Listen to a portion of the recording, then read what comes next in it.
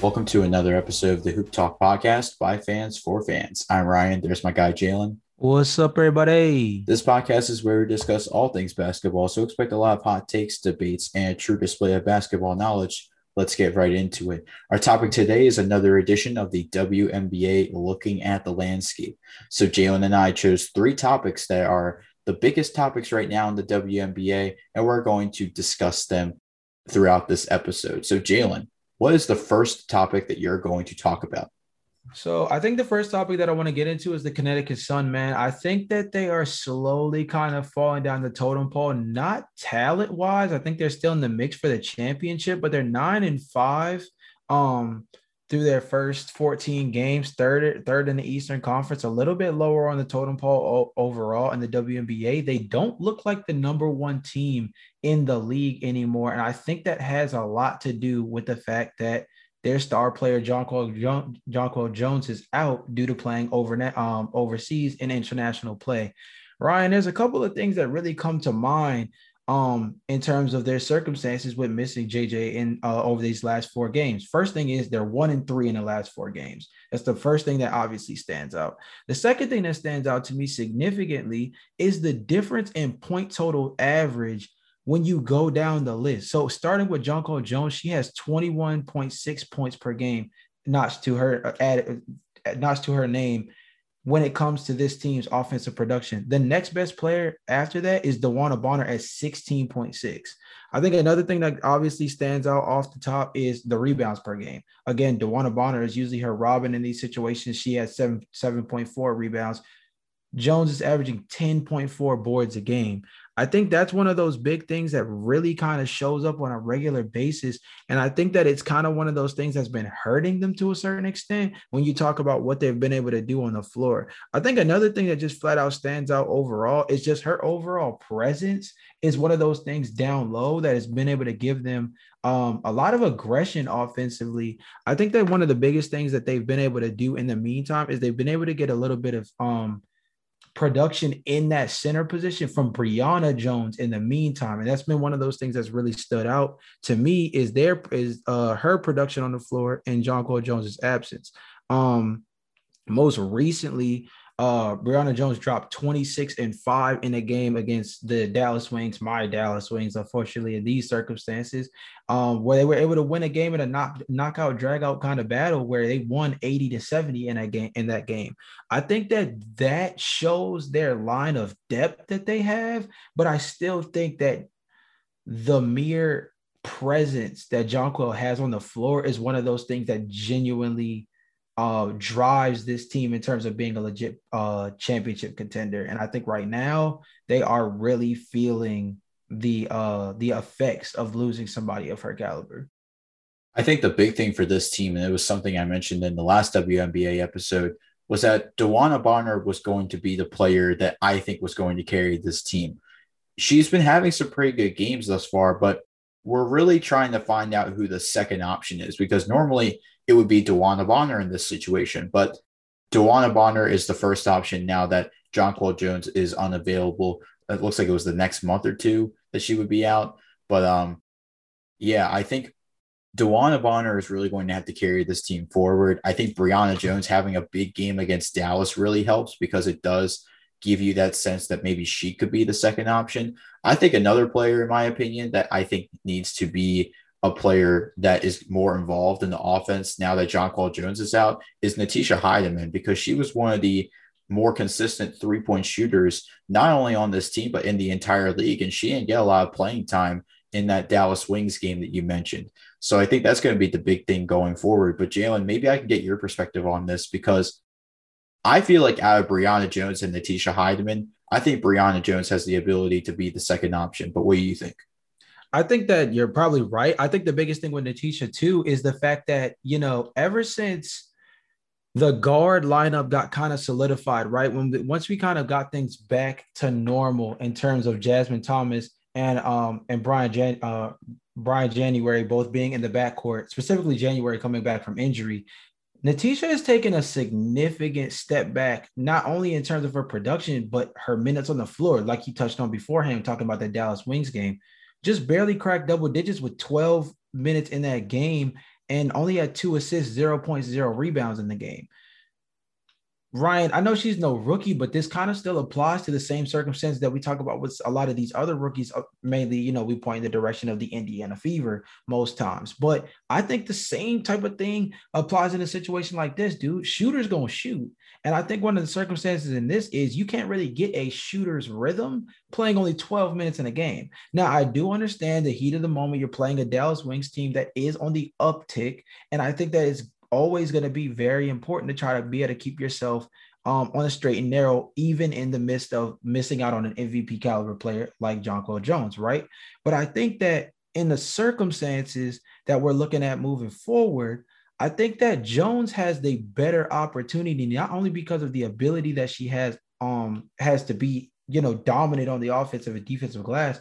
But I think the mere fact that I think the two-man game of her and Bonner is still translatable in a way that's similar to Jonquel Jones being on the floor. Jonquel Jones has that ability to stretch the floor that I think is the big wild card that pushes her over the top and puts her into that, top 5 MVP caliber status. But I still think that Brianna Jones does so many things that are similar to Jonquel that's what's been able to keep them kind of afloat. Now, at the end of the day, bro, like I said before, you lose somebody of that caliber, like I said before, 1-3 in their last 4 games. But we have to make sure that we add a little bit of context. That's always kind of important in these kind of circumstances. When you think about who they lost to the Chicago Sky twice. We're going to probably talk about them a little bit later on with the way that they've played. They had them in back-to-back games. And then the Seattle Storm. You're missing your best player and you're playing what? I would say 2 of arguably the top 5 teams in the entire WNBA. Context says that circumstantially you're going to lose. The question is by how much. I think the fact that they were very competitive in the games against the Sky is really important. The Seattle Storm game was the first game without Jonquel Jones. So, of course, losing 89-66 to a high volume offensive juggernaut in Seattle. I don't think that's entirely crazy. And then, of course, picking up the game against Dallas, I think that's huge because despite the fact that Dallas is a young team on the rise, they're still a team that's going to be vying for playoff position legitimately. And I think that could be a dangerous, potential first or second round matchup moving forward. So it's a good way to get one of those wins and get the dominating mindset early ahead of a Dallas Wings team that you might see in the postseason. And we're mentioning the Dallas Wings a lot, and that's actually my first topic for this WNBA episode. Jalen, I know you put me onto the Dallas Wings, but it's time to put our listeners onto the Dallas Wings because it's time to invest your stock in the Dallas Wings. This team is showing more and more potential as the season progresses, and Jalen, they've won most of their games convincingly, and they've kept it close consistently in their losses. All of their losses have come within 10 points. And keep that in mind because they have had one of the toughest schedules this season, and their record right now is 6-8, and they're 5-5 in their last 10 games. This is a high-scoring offense, Jalen. They average 84 points a game, which is 3rd in the WNBA. They lead the league in rebounds with just over 38 a game. And this offensive powerhouse, I would say, kind of starts with Arike Ogunbowale, who's averaging over 20 points a game, which is 4th in the WNBA, and she's scored in the double figures in all of her games this season. And then Marina Mabry and Jalen, this has been another scoring option for the Dallas Wings as she averages 16.5 points a game and just over 5 rebounds. But it might be safe to say that Marina Mabry is in the conversation for most improved player in the WNBA. And then we also factor in players like Satu Sabale and Alicia Gray, who missed time at the beginning of the season, but they're contributing now to the scoring for the Dallas Wings. So this is a team that is shooting the ball well from the field and from 3 this season. But this is a team that needs to win games. So even though it's great that they're keeping it close with some of the top teams in the league, Jalen, these close losses could be the reason why they missed the playoffs. Yeah, I think that's a really important thing to touch on is the fact that they're in knockout, drag down kind of games in terms of this ability to close games. And because they're so young, that's going to show up in some games. And in other games, they're going to pull through and it's going to be significant on the stat sheet across the board where you're going to see maybe 2, 3, maybe even 4 players in double figures and playing really well. Obviously, Arike is at the top of the list in terms of being able to keep this team held down, like you said beforehand. But I've said this before, the the infusion of Alicia Gray and Satu Sabali, who are coming from international play, I think that's the big key for them, right? They're still trying to integrate those two in. We have to remember how young this team is. Awakuere has only played 5 games this year. She was taken second overall. Like really keep that in mind when you're really paying attention to this team. Same thing with Charlie Collier. She was taken number 1 overall, and although she's played in every single game, the minutes are limited. I mean, significantly limited. She's probably in the bottom 5, I believe, on the entire roster in minutes played, despite the fact that she was taken number 1 overall. I think that that's something that's really important to kind of look at when you talk about this team. I mean, even when you look at some of their other circumstances, they just recently acquired Dana Evans. That was one of those bigger things that was important. Chelsea Dungy is another player that hasn't really gotten a lot of PT for them as well. I think that's something that you could kind of see moving down the line. They'll try to focus more on the development. I think in an interesting year like this, we're not going to see those players get a lot of burn. But I think that puts more emphasis on a player that I've mentioned a lot when talking about Dallas in Isabel Harrison, somebody that's played significantly well at the center position, averaging pretty decent numbers in terms of 7.9 points per game, 6.1 rebounds per game. I think that that's huge. Leads the team with or second on the team with 23 offensive rebounds on the overall. That's second only behind Kayla Thornton with 27. I mean, realistically, I think as Gray and Sabali start to kind of get their rhythm and continue to kind of integrate themselves into what this version of the team is, I think that's going to be huge. And I think your Marina Mabry point about most improved player, spot on. Spot on. I think in a circumstance like this, I think moving forward, it's going to be really important to see how she continues to develop. But Ryan, here's a couple of things that I think are just really interesting about her circumstances this season, right? Third on her team in assists per game, in assists overall with 42 assists on the year. I think she's actually third or fourth on her team. I think she actually is third overall in terms of assists per game on her team. Third, in terms of assists total on her team. She has 18 steals, which is tied for number 1 on her own team, along with Arike Gumbawale with 18 steals. She has 5 blocks in the backcourt. 5 blocks. Arike has 0. That goes to tell you the circumstances of her being that off guard, locking up on the defensive end. And I think the other thing that's extremely huge when you look at her circumstances specifically is let's get to that 3-point percentage, bro. 38.6% from Trey Pound on 88 attempts from that deep. I think that's one of those things that's going to be extremely, extremely pivotal in terms of this team's ability to not only maybe make the playoffs, but also make some serious noise in there. So the Mabry point, I think, is a very huge one. And I think when we're talking about players like Ogunbowale and Mabry, 2 of the top scorers on this team, I think that's really where it starts, because when you have a player like Arike Ogunbowale who is a bucket getter, and then you have Marina Mabry, like you said, an off guard, plays a lot of defense, I think that there's a lot to like about this Dallas Wings team. They also, I believe I made this point a couple of episodes ago, they have one of the top scoring benches in the WNBA as well. So obviously when you get that extra bench scoring, that helps. I do think that the 6-8 record right now, I don't think that will last very long. I do think that they're going to win more games, especially with how close they play a lot of the top teams like Connecticut, Seattle, and Las Vegas. But Jalen, what is the second topic that you're going to talk about in this episode? I think the second thing that I want to touch on is the hometown team, I guess, in our circumstances, being in the DMV area, and talk about the Washington Mystics, bro. Definitely have turned things around after a really rocky start to the season. They have really turned things around in a good way. I mean, overall, they have just been on a bit of a tear. They won 3 games in a row as of recent before heading into tomorrow's game against the Sparks. We're recording this on Wednesday, the 23rd. So this will be a game on the 24th against Los Angeles. That I think is very winnable for them, by the way. But they've gotten 3 straight wins in a row against the Atlanta Dream, Indiana Fever, and then the big boy one is winning 87-83 over the Seattle Storm.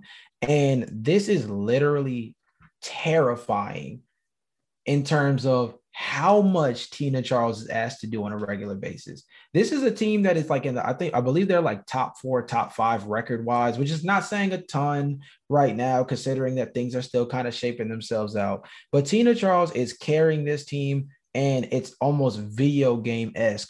25.3 points per game, 9.6 rebounds per game.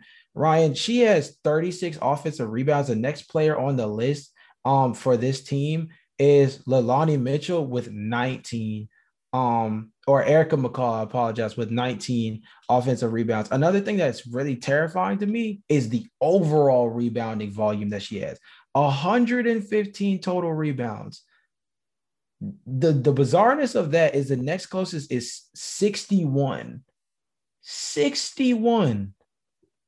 I repeat, 115 to lead her team in rebounding, with the next player being the closest having 61 total rebounds.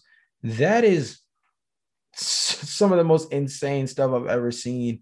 I think that it's really intriguing overall that she's been able to carry so much. This is a former MVP. We shouldn't sleep on that. I think that that's one of those things that's extremely important. She also leads the team in minutes, not by too much. She's only over Ariel Atkins by 1 minute, but 390 minutes played so far through 12 games this season. Maisha Hines-Allen, bro.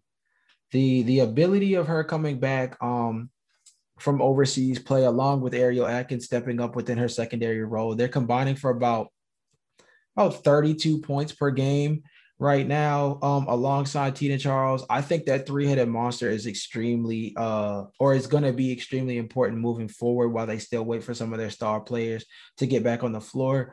Extremely disappointed though, and I hate that I keep using the word extremely, but I think some of these things are just that important.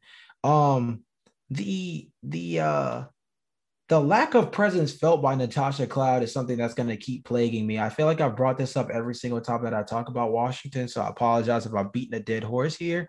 But she's third on the team in minutes at 361 minutes played through 12 games, and she's averaging 6.9 points per game.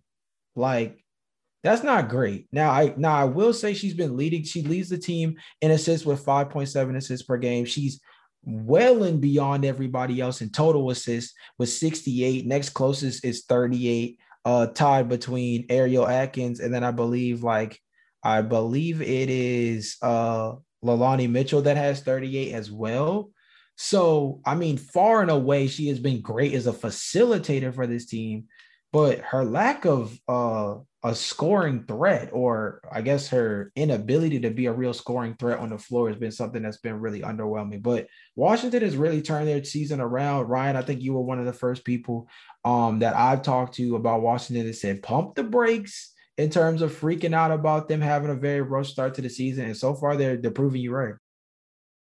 Yeah, and I think that with the Washington Mystics, especially with how great Tina Charles has been playing, I think it's impressive that they're able to turn it around. And I'm glad that they're able to turn it around because I think that this team has that capability to make the championship as soon as they get all of their players back. And I'm talking about Elena Del Don and Emma Miesemann. But here's the thing that's concerning me, Jalen, and I've been kind of thinking about this past couple of days as I watched the Washington Mystics play. Where would this team be if Tina Charles was hurt? And I think that's the big question right now because you talk about the big gap in terms of rebounds and the big gap in terms of scoring. Tina Charles has a massive impact on this team, considering that she's already up for the MVP. It looks like she'll be up for MVP this year. And how much of an effect on the offensive and defensive side that she has, I'm worried that this team really doesn't have a true second option. Now, I think that Maisha Hines-Allen has kind of grown into that role of being the second option, which is great. I do want to see Tasha Cloud improve because when she's healthy, she's a great scoring guard, but she's not scoring as much as we think she is.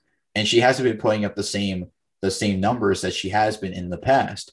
So there is that level of concern that I have, but I think I'm just really concerned about what this team would look like if Tina Charles was hurt. And I think now we are in week 6 of the WNBA season. So we're kind of trying to see who is going to stand out right now at this point in the season and possibly make a run at the playoffs. I think with the way that Tina Charles is playing, the Mystics could be a fifth seed. I think they could be a fifth seed at best. They could miss the playoffs at worst. But again, we have to factor in the fact that there's no Emma Mieseman, no Elena Deladon. So I think if they're able to get them back, maybe that could turn the tide and definitely improve the record of the Washington Mystics. But nonetheless, this is impressive. I'm glad that the Washington Mystics have turned it around, especially with Coach Mike Thibault. He's a legendary coach in the WNBA. So I'm glad that they are able to turn it around at this point. But I want to pose this question to you, Jalen, about the Mystics, because, again, no Deladon and no Mieseman until August. We don't really know about Deladon's timetable. How important is it for a player like Tasha Cloud to be an integral part in this offense? Because we've seen how great Tina Charles is. We've also seen Maisha Hines-Allen improve and start to slowly become a second option. So how important is it for Tasha Cloud to get involved in this offense? I mean, I think it's a big deal, but I think that's more so for their ability to flex their muscles as a team that deserves to be playoff bound. I think to go back to your statement, or I guess it was more so of a question that you were wondering about, was that whole thing about what would this team look like without Tina Charles? Our best game representation of that, I guess, at least in recent memory, was the game against Atlanta on June 17th. They won 96-93. She actually missed that game. That was a game where Ariel Atkins went for 32. A game where Teresa Placence, I hope I said her name right, dropped 25 and 6. And Natasha Cloud, although she only had 10 points, she had a near triple-double with 11 assists and 9 rebounds in the game, playing a team-high 36 minutes. So I think that although, yes, I know that like the ideal for me when I look at her in this backcourt is to be more of a scoring threat. And I could understand why maybe that's not necessary for this team. But asking Tina Charles to drop 30 plus a night, although is a tall task, is not the craziest thing to ask her. I think expecting her to drop that kind of volume on a nightly basis is tough, because I'll go to the Atlanta Dream matchup that they had right before that victory, where Tina Charles drops 13 and 7 in 28 minutes, and they get blown out 101-78. So literally what you're telling me is in certain circumstances like that, you're putting me in a situation where I have to believe that essentially if Tina Charles doesn't drop OD numbers, they're not going to even be in the ball game. And even when she does, I'll look at a matchup that they had on May 23rd against Indiana. She dropped 31 points in that game, and they still lost 89-77. That's against Indiana. We have to remember, this is an Indiana team that has barely notched any wins on their resume. And of course, this is around the time that both of these teams were struggling. But Tina Charles dropped 31-9. Natasha Cloud, 5-2-2. So I think that what you're basically saying is that when we're talking about Natasha Cloud's impact in this circumstance for the Mystics, I would say that she has to be a player that if she's not going to give you 15 a night, then she has to give you somewhere around 7 or 8 plus in the other two major categories, being rebounds and assists. I think if that's something she could do consistently, then we won't worry too much about her point total. But I think her ability to be a facilitator, her ability to be on the glass as a guard, and help with pushing the offense, being more fast break oriented. I think that's another big thing that could be big for them, because I think that low block volume that you're asking for Tina Charles is going to be hard to maintain over the course of an entire season. I still believe what I said earlier on the year, which is stick to your bread and butter of being a down low team. And I think that still stands to this day. But at the end of the day, your guards got to give you some kind of help. Ariel Atkins is doing her part. Natasha Cloud is kind of the other one who has to kind of make sure that she's chipping in nightly. And you mentioned two players that I didn't mention at all, Ariel Atkins and Teresa Placence. They were two players that in that Atlanta Dream Washington Mystics game, the most recent one, they were two players that not only stood out, but you could tell that they were going to be solid contributors on this team. And Ariel Atkins is somebody that I completely forgot to mention in the conversation about being a second option, because Ariel Atkins in the past couple of games has really proven that she can be a top scorer for this Mystics team.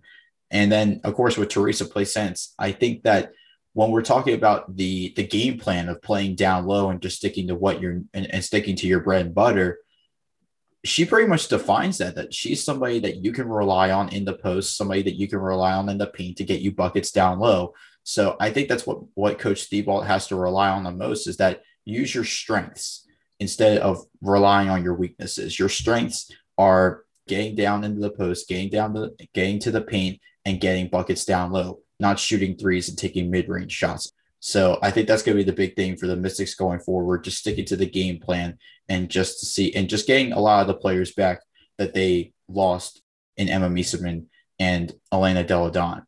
The second team I want to talk about for this topic is the Atlanta Dream. And Jalen, I'm starting to get concerned about the Atlanta Dream.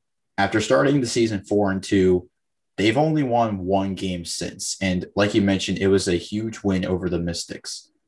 They have one of the best offenses in the league, as they rank third in the league with just over 84 points a game scored on offense.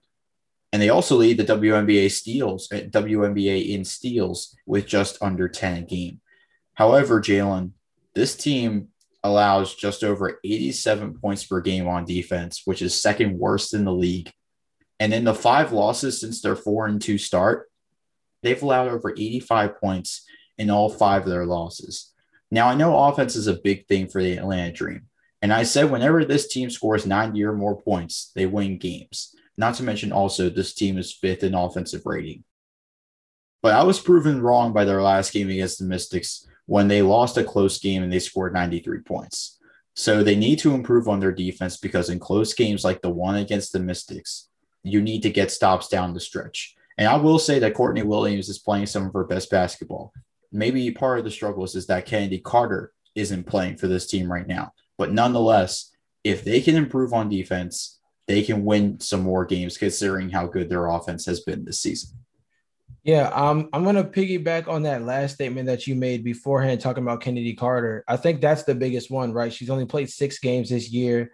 And we have to talk about the fact that she's going to miss a lot of time due to, I mean, you look at the hyperextended elbow. You talk about the fact that she also has been in a circumstance where remember last year, she actually missed some time with an ankle injury as well. I think it was her left ankle that she suffered a sprain for, that took her out for about 2 weeks then.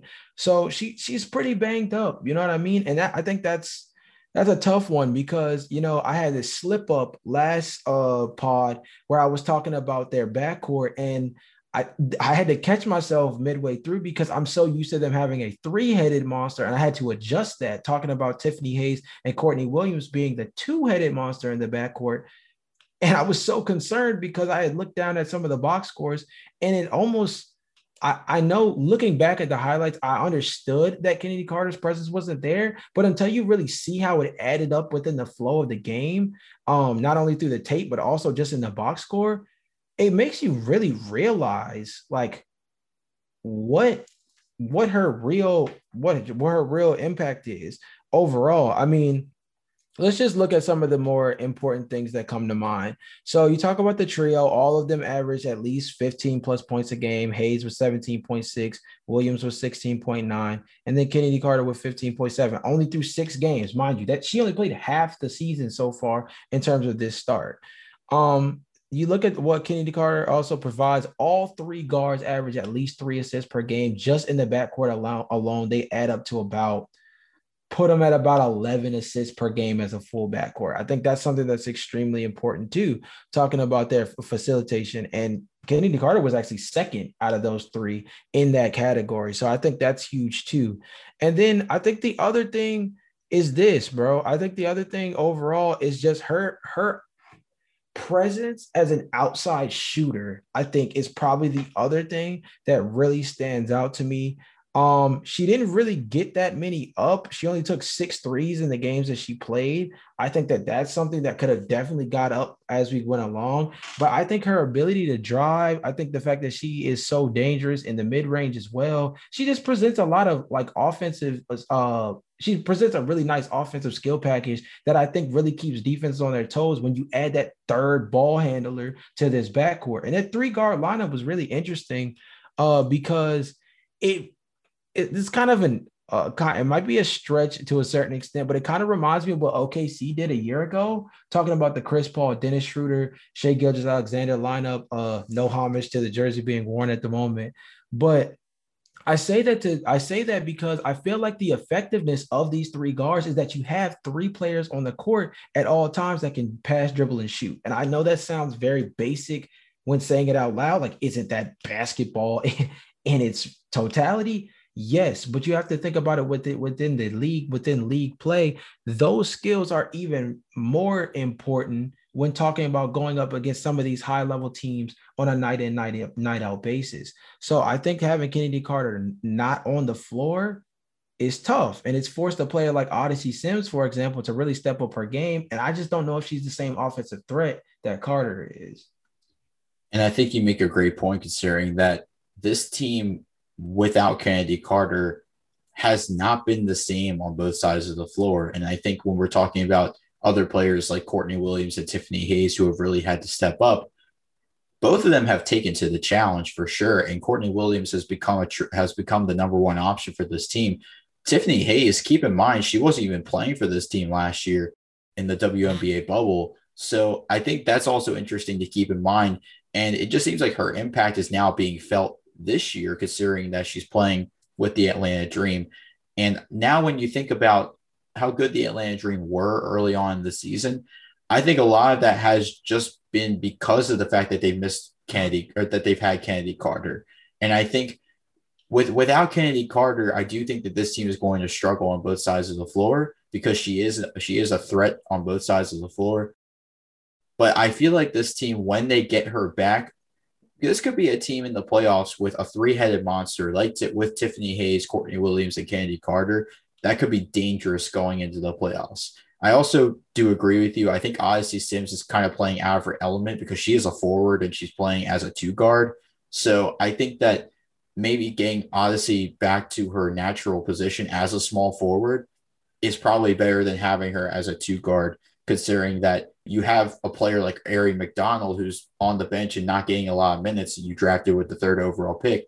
I definitely would play Ari McDonald a little bit more just to get her not only exposure to the WNBA style of play, but also considering what she did in college, she was a bucket getter in college. So I think that's going to be very interesting to see going forward, especially with how this team performs in games without Kennedy Carter. Yeah, I think the biggest thing too is something that's really plagued me with this team is that I think their reliance on the backcourt is a little too much. Now, this is like one of those things where it's the reverse version of the Washington Mystics when you talk about the fact that the backcourt is actually kind of doing half its job, and the fact that Ariel Atkins has been so productive, but you could argue that Natasha Cloud has not been very much of an offensive threat for this team so far. I think it actually works in reverse when you talk about Atlanta. You look at Tiffany Hayes, you look at Courtney Williams, you look at Kennedy Carter's time on the floor, very effective, leading the team in scoring by a wide margin. But then let's flip the script to Tiana Hawkins. Let's flip the script to Monique Billings, for example. Those are two players that have to show up in the front court. They have to. Right, there's too many teams that have effective forward play. Connecticut, for example, even with Jonquel Jones out, DeWanna Bonner, problem. Seattle, we could go in on that circumstance, no matter how you want to go about it, if we're going to be real. I think another thing is that just rebounding wise in general, they need to be more aggressive. We talk about those two in the front court once again, both averaging 5.4 rebounds per game. Courtney Williams in the backcourt is averaging 7.1 rebounds per game. Problem. I think that's a huge problem. I do think maybe before we transition to my next topic, I do want to get your take on this. So talking about Ari McDonald, right? I think, is it too soon? And granted, she's played in 11 of the 12 games played so far, 158 minutes on the floor, 6.4 rebounds per game, 6.4 points per game, 1.3 rebounds per game. She already has gotten up 61 shots despite having limited minutes. Is it about time to let the chain loose and see what she can do at that position as a third guard, especially considering what you said about Odyssey Sims needing to be slid back to her normal position? Or do you feel like that is more of a reactionary move and that is still we're still within that point in the season where walking Ari through things is probably the safest route of contention? I think it's tough just because as a fan of Ari McDonald's game, I'm impressed with what she did in college, and I want to see her do the same. I want to see her translate her college games to the WNBA. But on the other hand, I do kind of think maybe it is a bit early. I know it's 6 weeks into the WNBA season, so maybe it isn't too early. But I do think giving Ari more minutes, I don't think is a bad idea. I think that she could be a player that ends up coming off the bench as a sixth or seventh in the rotation.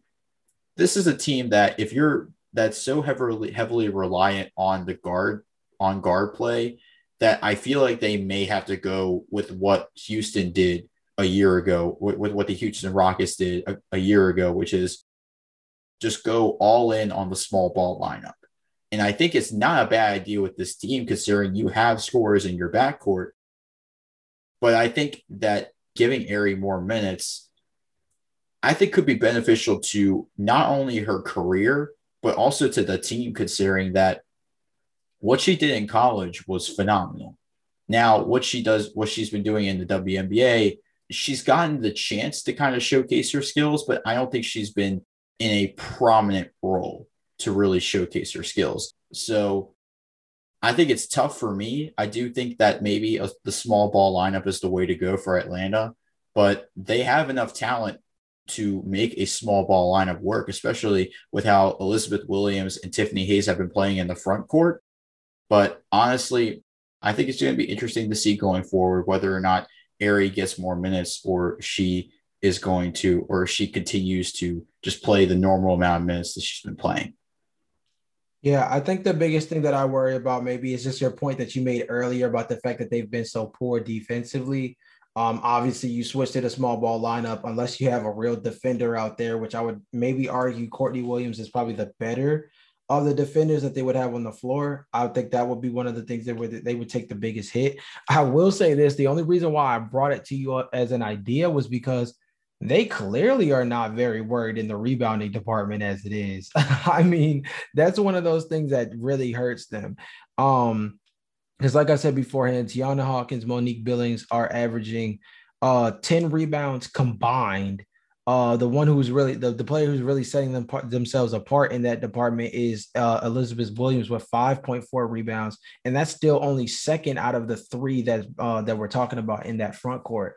So I think that they're in a circumstance where I think maybe experimenting with small ball lineups might be really interesting. I think completely taking a center off the floor would be a little tough to work with, but we've seen crazier things, as you mentioned, in the NBA landscape. So I don't think that Atlanta pulling a similar card is the craziest thing in the world, but I think they're running into a circumstance right now where they're gonna have to shake things up a little bit because between the not so great losing streaks and the hot and cold streaks since they started off kind of rough, turned things around with 4 in a row and kind of haven't really recovered very much after that.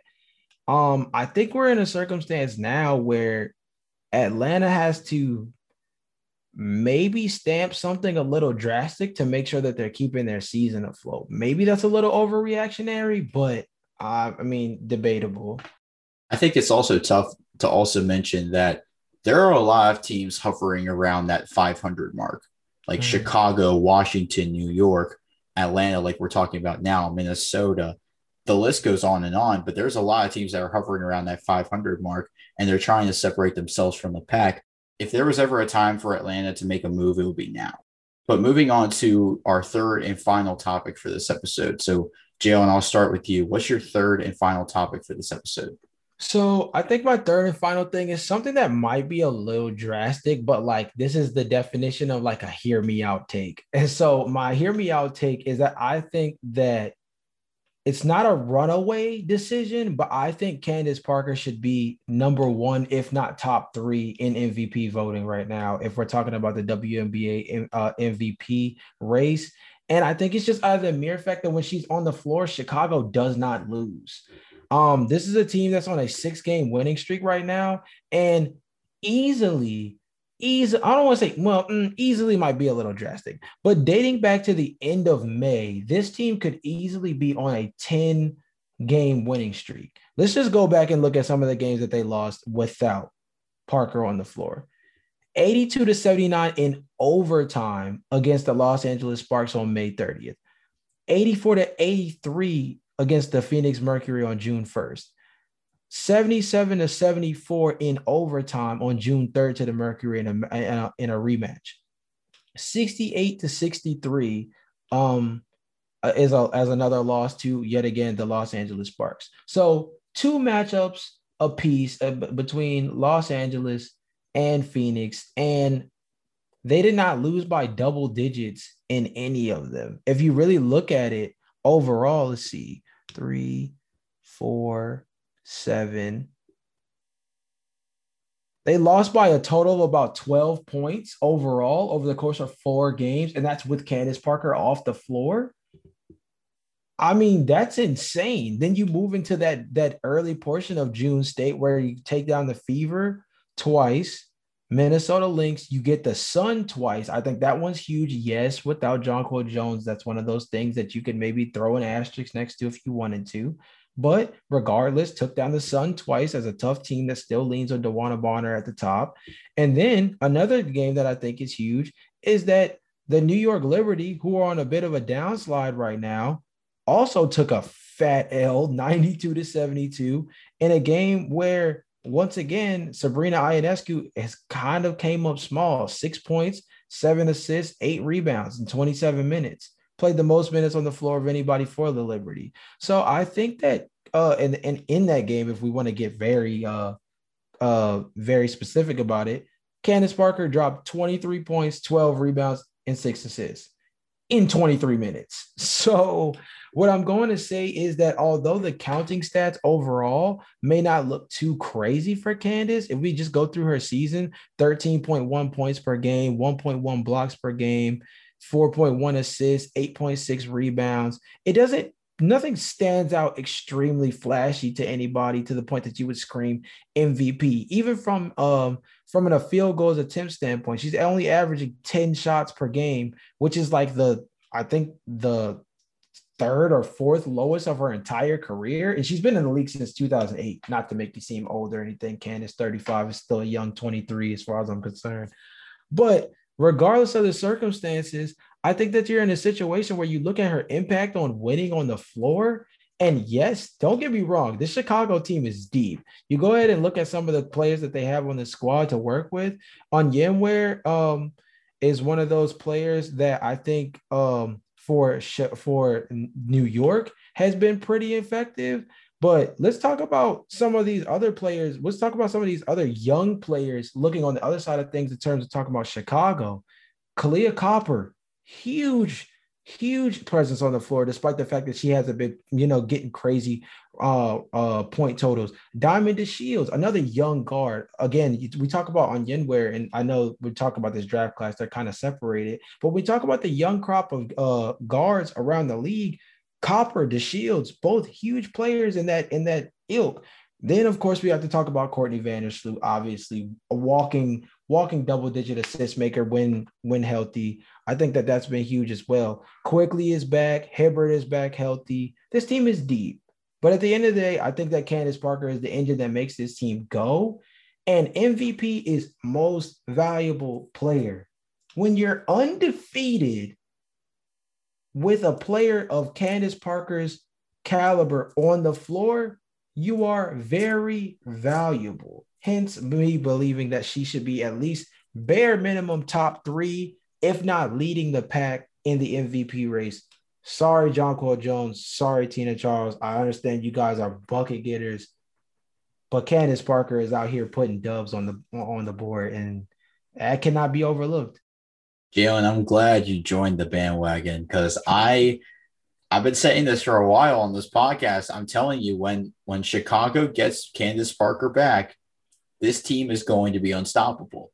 And looking at their past 5 games, they've really proven me right. Essentially, they're 5-0 right now. If we also include the first game of the season, they're 6-0 with Candace Parker. So this team has proven that they can win. And now at full strength, this team's even better now with Candace Parker on the floor. I think this is more or less the Candace Parker effect, much like with the NBA, the Chris Paul effect. I think that Candace Parker makes this team a lot better than what they already are on both sides of the floor, considering that she's a former MVP. She's the reigning defensive player of the year. She's proven her worth here in the WNBA as one of the greatest WNBA basketball players of all time. And she's doing it for a Chicago team that needs her on defense, considering that's something that Chicago struggled with last year. They were one of the weaker defensive teams in the WNBA. So I do feel like now that they have Candace Parker back, this is a chance that now we can have the conversation about if this team are true title contenders, because I think with Candace Parker healthy, this team's unstoppable and they can win. But without her, that's where it starts to get a bit sketchy. This team has a lot of talent on it. Courtney Vandersloot, amazing facilitator for this team. Kalia Copper, she's a great scorer for this team. Allie Quigley is a phenomenal three-point shooter for this team. And then we also take into account Diamond DeShields and Stephanie Dolson, two other great players for this team. So I think that the Chicago team really has a chance to make a run at the WNBA championship this year, but it really just comes down to whether or not Candace Parker is healthy. Yeah, and I mean, let's think about Candace Parker defensively, right? Because I think that's where the presence is most felt. And you mentioned it beforehand, coming off of Defensive Player of the Year. Think about some of the players that this team has to rely on Candace to handle on a regular basis. Brianna Stewart, Aja Wilson. You can even look at some of the players like Satu Sabali, who plays forward for the Wings. I think if you go down the list of players that are constantly going to be caught, I think that she can easily step in and be that primary defender on team's best player. I think right now, if you looked at, for example, despite being a more of a down low forward, DeWanna Bonner would be probably the best front court player for Connecticut right now. That would be her primary assignment. I would say that when you look at circumstances for the Mystics, I would say Maisha Hines-Allen or Tina Charles would probably be her primary assignment. I wouldn't even be surprised if Tina was the one that she was guarding, despite the fact that I think there is a smidge height differential there.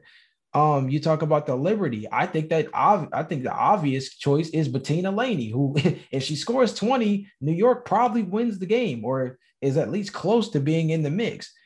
The Dream, you can throw it up however you want to. I think any of those guards can be in the case. I think that the one that comes to mind is Courtney Williams, probably offensively. The Fever, debatable, unfortunately, and so on and so forth. So I think that's one of the bigger things that's important when talking about this team in the being Chicago in the championship picture is you can take a player in Candace Parker who, even if she averages about 14 points and about 8 rebounds a night, you can put her on your best player as a defensive stopper who can switch, be versatile as a shutdown one-on-one defender, and maybe not take that player out of the game, but definitely make their life way more difficult on the offensive end. And then if she gives you buckets on the other end, she's making your best player work, which I think is one of those things that's really important in terms of talking about what the playoffs will be like, when we get around that time. So again, maybe it's jumping out on a limb to say that a player that has missed time and isn't even averaging 15 points a game, saying that she's the MVP, maybe that's going out a little bit on a limb. But again, with her overall impact on both sides of the floor, along with the fact that this team literally has not lost with her on the floor, most valuable players at some point has to mean exactly what the phrase says. And from a value standpoint, I mean, Parker is at the top of the list, if not, like I said beforehand, top 3 in terms of her overall impact on her team's ability to win games. So I do think Candace Parker is a legitimate candidate for MVP, but I also want to throw out two other legitimate MVP candidates as part of my final topic for this episode. The Aces have not one, but two legitimate MVP candidates in Liz Cambridge and Aja Wilson. And they've had a great offense this season. They've become one of the best teams in the WNBA. The Aces as a team lead the league in scoring and shooting percentage, and they are second in the WNBA in assists and rebounds. Part of this offensive success has been because of the aforementioned Liz Cambridge and Aja Wilson. Cambridge is averaging 15 points a game and 8.5 rebounds. And keep in mind, Jalen, listen to this. She's shooting 60.5% from the field. She leads the league in that category. Aja Wilson, who was the MVP of the league last year, is averaging 18.5 points a game, 8 rebounds, and 3 assists. These are two of the best players in the league, and both of them have a case to win MVP this year. But there's one thing right now that's holding them back for winning MVP, and that's other players. Brianna Stewart, Benaja Laney, Tina Charles, Candace Parker, Jonquel Jones. This is a very, very talented category of MVPs this year. So I do think that there is a chance that a Las Vegas Aces player wins MVP, whether it's a first-time MVP in Liz Cambridge or a back-to-back winner in Aja Wilson. Yeah, and I think that's a really important point to touch on is the fact that this team in Las Vegas is definitely back for blood, and with their roster healthy, Cambridge back on the floor specifically, they have not lost a beat. If not, they've actually gotten better. And I think that's a really interesting point that you made about the MVP race. It's deep. Nobody has really, stuck their foot out there as the player to watch, the player that tone sets for the rest of the list. And I think that that's something that's going to really kind of be an interesting plot point throughout the rest of the season. I actually think that next time when we do our power rankings, we might also maybe sit down and make a top 5 MVP race to kind of put in perspective how we've seen things so far this season, whether it be on the next power rankings or on next looking at the landscape. But I think that would be an interesting exercise, considering that there's so many different routes that you could go and there's so many different iterations of the top 5 that you have. At this point, the top 5 that you could have could be the equivalent of a Subway sandwich. You can mix so many different players as ingredients in this mix-up.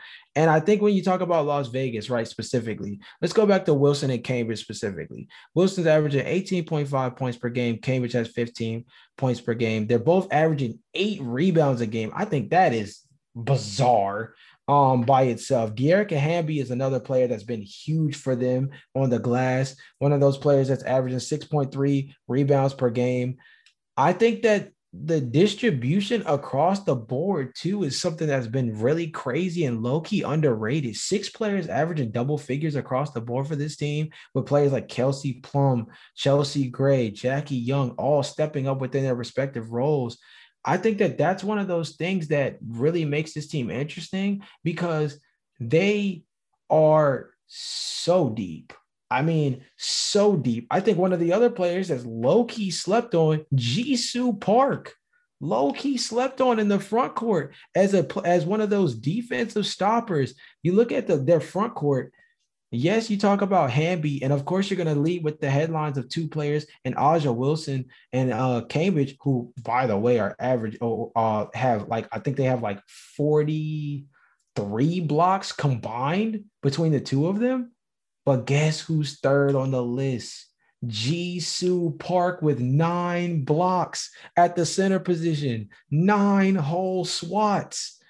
So my big thing with that is they go across the board where they have so many players that do really interesting things on the floor, whether it's offensively, defensively, or a combination of the two. When you talk about maybe a player like Jackie Young or Aja Wilson, and I think Liz Cambridge is another player as a two-way center that I think I agree with you could be in the running for MVP. And the Defensive Player of the Year award is probably one of those that, as we get further down the season, will be an even more interesting topic of debate. So, yeah, bro. I think at the end of the day, Seattle looks scary still, but Las Vegas,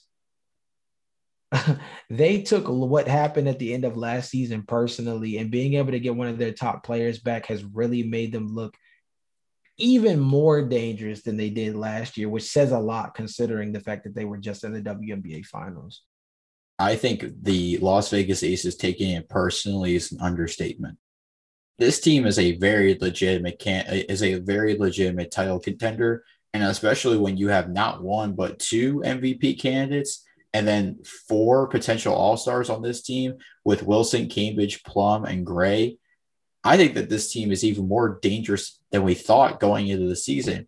And I think my prediction for the WNBA finals between the Connecticut Sun and the New York Liberty, that may or may not change as the season progresses, because the Las Vegas Aces are for real this year. And transitioning to our question of the day for our fans, if there were a Las Vegas Aces player that would win MVP, who would it be? Liz Cambridge or Aja Wilson? This has been a great episode today on the Hoop Talk podcast. Of course, make sure you subscribe to us on Apple, you rate our podcast 5 stars, and subscribe to us wherever you get your podcasts. We'll see you guys next episode. Peace.